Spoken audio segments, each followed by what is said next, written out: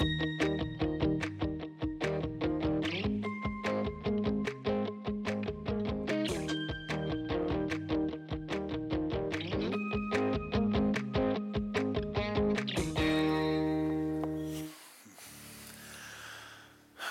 there are times that we go through in life that make us ask that question, Jesus, like, where are you? And certainly that question was asked by many people last week, but there are times in our own life that make us ask that question. And in those times when we go through personal tragedies and pain and heartache, when we get that diagnosis or we feel like we've been betrayed by someone that we put our trust in, there are times in life that make us wonder, Jesus, where did you go? And what in the world are you doing? What am I to do now?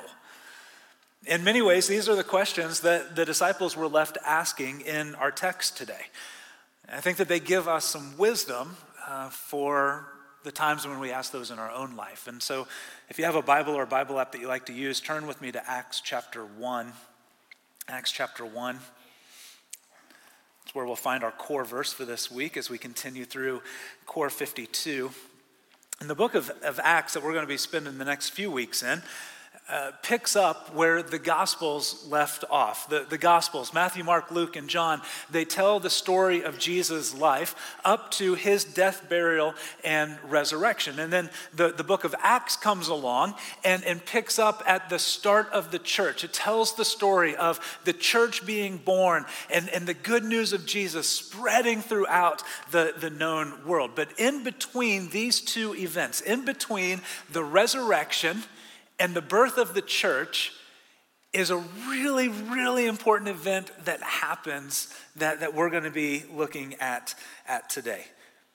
Jesus in Acts chapter 1 has spent about 40 days post-resurrection with his disciples. He's been eating with them. He's been teaching them. And in our text today, Jesus pulls them back together for one final meeting. Look at it with me, Acts chapter 1, starting in verse 4. It says, on one occasion, while he was eating with them, he gave them this command: do not leave Jerusalem, but wait for the gift my Father promised, which you have heard me speak about. For John baptized with water, but in a few days you will be baptized with the Holy Spirit.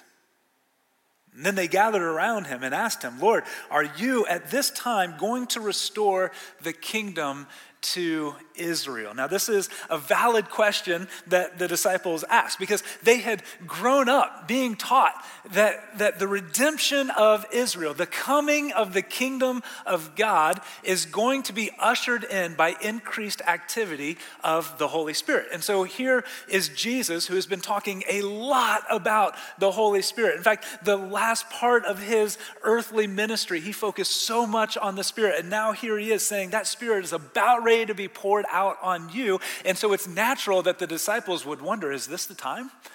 Like, is this when it is finally going to happen? And I imagine that all of those dreams that they had of Jesus taking over and freeing them from Roman oppression were rekindled, and all of the excitement that they were going to be a part of that came flooding back in. But Jesus has other plans, and he says this in verse 7, it is not for you to know the times or the dates the Father has set by his own authority. That phrase, times or dates, it's code that we see throughout Scripture, and even from Jesus himself, for when God will once and for all redeem, restore, and renew all things.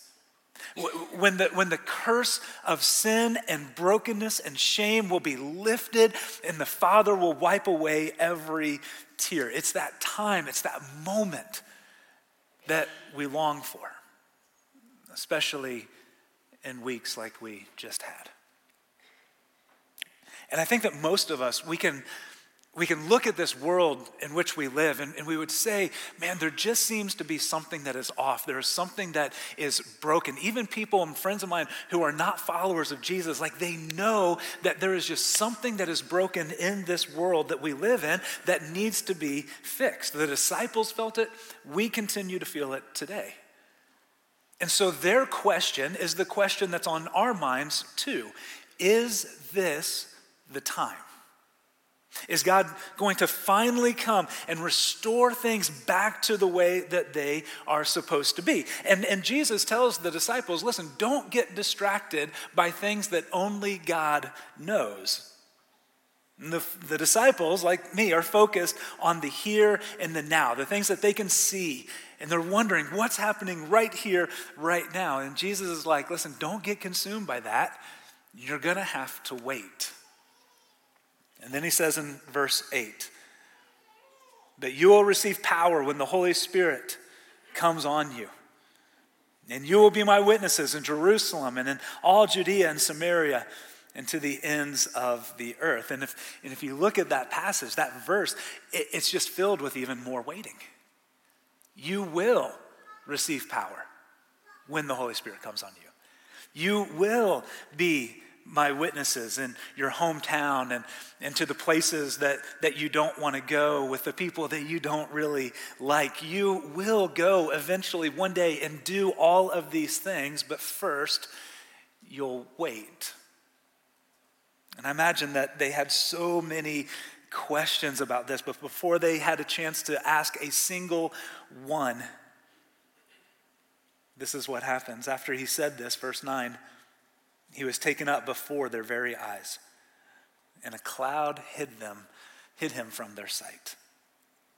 And so if the ambiguity of waiting wasn't hard enough, now the disciples are left waiting without Jesus. And I imagine that they are fully confused at this point. Like, what in the world have we experienced all this time, and what do we do now? And then in verse 10, it says, they were looking intently up into the sky. Imagine kind of scratching their head, mouth wide open, when suddenly two men dressed in white stood beside them. Men of Galilee, they said, why do you stand here looking into the sky? The same Jesus who was taken from you into heaven will come back in the same way you have seen him go into heaven. I have a friend in Kentucky that translates that and interprets that, meaning that, like, you know, we don't have to worry about Jesus returning on a bright, sunny day where there's no clouds in the sky, because he went up in a cloud and he's going to come back in the same way with a cloud. I don't know that that's great biblical interpretation, but I get the point. Like, as Jesus was going up, he was cloaked in the Shekinah glory of God, his power, his presence, his glory just wrapped all around him. And the disciples are looking at all of this, and they have no idea what to do now. They're wondering, where did Jesus go? What are we supposed to do? Where are we supposed to go? Like, they know something about the Holy Spirit, but it's not what they thought that it was. And so now they're confused about that. Jesus said that they will be his witnesses across the world, but they don't really know what that means or when they're supposed to start. And plus, they just saw this guy that they've spent the last 3 or 4 years with, this guy that they saw perform all of these miracles. They saw him crucified and raised back to life, and now they just watched him ascend into heaven, covered in the power and the presence and the glory of God, and they've got to just be scratching their heads going, what now? And the only clear answer that Jesus gives them is wait. And I don't know about you, but I don't really like that answer very much. Waiting. I'm not a very patient waiter. Waiting doesn't feel productive. I don't like to wait when there's things to do, when there are people who are hurting and suffering now. I want to fix it, or I want it to be fixed. And Jesus is saying to me the same thing that he said to his disciples: wait. Don't get distracted by things only God knows. You're going to have to wait. Now, that doesn't mean we do nothing in the waiting. We'll talk about that. The disciples were waiting on the Holy Spirit. But we're waiting on the second coming. We're waiting for the time when Jesus will return to make all things new. We are waiting for the time when there will be no more pain, no more sickness, no more death, no more tears. We are left in this in-between time right now of waiting for there to be no more school shootings or racially motivated hate crimes, no more positive diagnosis or family breakups. So what do we do while we wait? I think what the disciples did in their waiting gives us some good direction. In the end of Acts chapter 1 into Acts 2, we see them waiting faithfully. They're waiting faithfully. And I'm learning that there is a difference between waiting and waiting faithfully. I'm doing a little sprint triathlon next Saturday in Marshall, Illinois, and it's a relatively short event, swim, bike, run, but I've been training for it over the last couple of months because I want to be able to go out and really kind of give it my all and enjoy it as much as I possibly can in the process, maybe have a little bit of fun. And when I think about this idea of waiting and waiting faithfully, I think about it kind of like this. Like I could have signed up for this triathlon a couple of months ago and just kind of sat around and waited for June 4th to get here. Like not really done any training or preparing, just kind of waiting for the event to happen. I could do that, but I wouldn't be ready and it probably wouldn't be a whole lot of fun. The other option is to sign up, to follow a training plan, mostly, to do the things that I know to do so that I will be ready when the event comes. That's waiting faithfully, and it comes down to this concept right here. Do what you know to do. Like waiting faithfully means doing what you know to do. That sounds easy, right? But if you're like me, I don't want to just know the next thing to do. I want to know like step 2 and step 3 and step 4 and step 5. And like I want to see as far into it as I possibly can. And what God keeps reminding me in his word and through dear friends who love me and have permission to call me out on some things is that that's not how God works. Man, he calls us to be faithful in the moment, to take the next right step, to do what we know to do, and to leave the rest to him. When our girls were younger, we watched the movie Frozen, I think 536 times. I'm pretty sure that was the play count on iTunes, because it was just kind of always on. But they were a little bit older when Frozen 2 came out, and so it hasn't been as constant of a repeat on our house like the first one was. And so I've actually only seen it once or twice. We've listened to the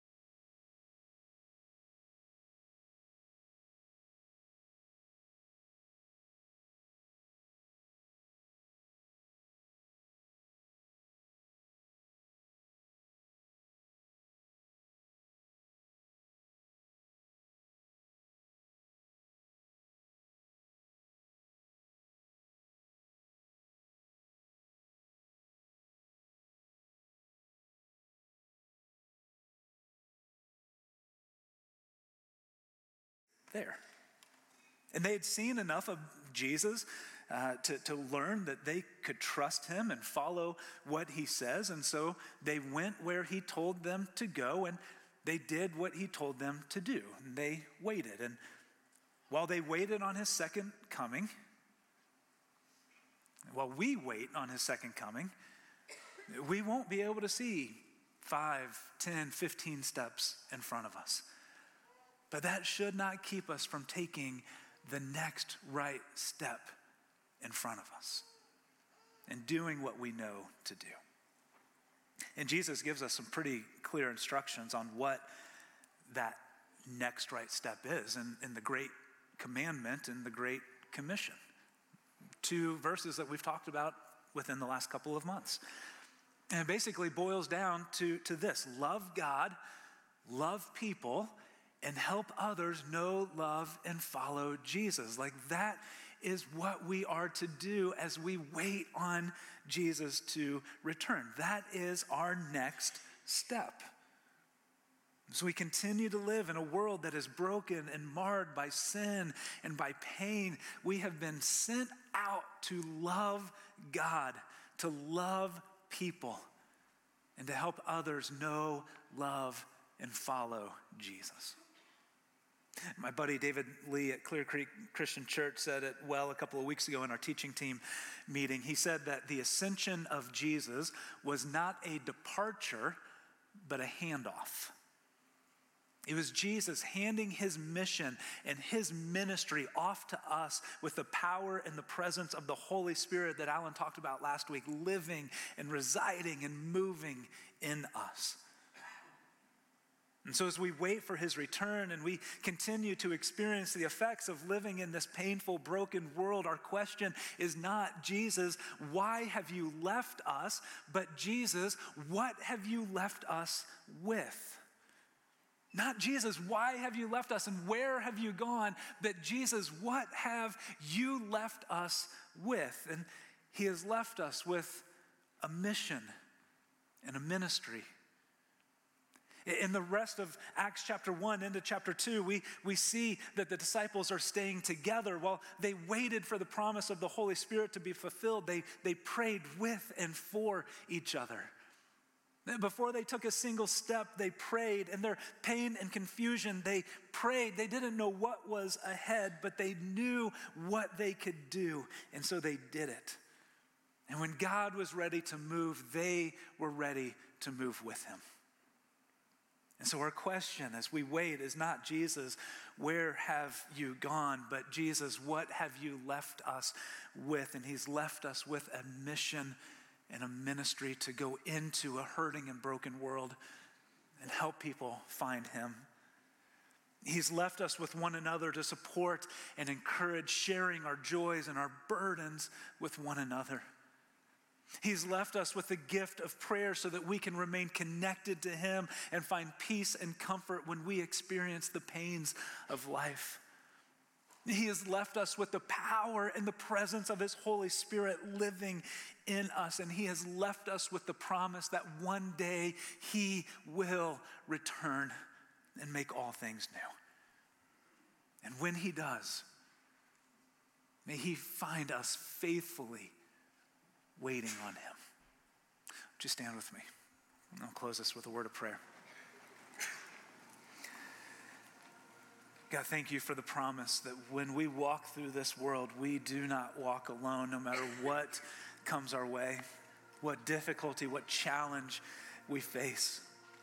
Thank you that we can pray, come, Lord Jesus, and you come to us, you meet us. You meet us where we are. You carry our grief, our anxieties, our cares, our worries as we cast them on you because you care for us. And so come, Lord Jesus, and while we wait for you to come, may you find us waiting faithfully by continuing this mission and ministry that you have handed off to us, by being with and for one another in the church so that the world may see the light of your love shining in us and through us. And God, may you find us connected to you, ready to move when you say move. In Jesus' name, amen. Thank you for watching this message from Sherwood Oaks Christian Church. Did you know you can view any message from the past 6 years at socc.org/messages? You can also view complete worship services from the past month at socc.tv.